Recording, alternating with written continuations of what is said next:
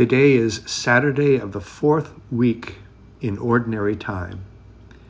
It is also a memorial of the great Virgin Martyr, Saint Agatha. The theme of wisdom surfaces in all three of the readings, albeit in different ways today. The psalmist asks God for a knowledge of God's statutes, and that knowledge is already wisdom. Solomon asks God for a discerning heart to know how to apply those statutes in the discharge of his duties as ruler of God's people.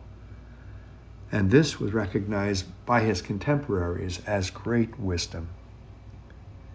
In the gospel, Jesus shows us an impromptu use of his wise, discerning heart when his prepared plans are disrupted by the circumstances not of his choosing. In the gospel, the disciples have just returned from their mission, and it was a time for some rest and relaxation, as well as for some debriefing on their missionary experience.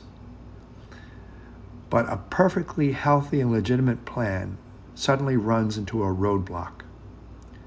People had guessed their destination, so they beat them to the place and disrupted their plan of relaxation. What does Jesus do? His heart was moved with pity for them, and he began to teach them many things. He recognizes the disruption as belonging in his ministry and allows it to bring forth the best in his heart.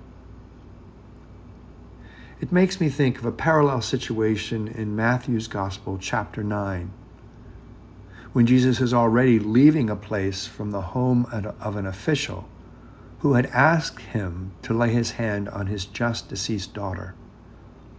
That is his plan. But suddenly a poor woman who had suffered from a blood discharge for 12 years disrupts his plan by stealthily touching his cloak in the hope of an unnoticed healing. What does Jesus do? He owns her presence, engages her in conversation, and heals her. Only then will he move on with his previous plan. Here too, Jesus recognizes the disruption as belonging in his ministry, previous plans notwithstanding. Do the two situations sound familiar? They do to me, as on my way to the hospital to respond to a call the other day, I was disrupted by someone who wanted to talk to me in the corridor. And it probably sounds familiar to many others today as well. In our Western societies, many of us are so scheduled, even overscheduled, that we do not have much tolerance for disruptions, for people with genuine needs who lay a claim on our time and energy without bothering to ask about our schedule. How should we handle that? I believe Jesus is telling us today that our disruptions belong in our ministry and are indeed part of it, that we cannot schedule other people's needs, that we have to make room for them even at the expense of our own prepared timetables.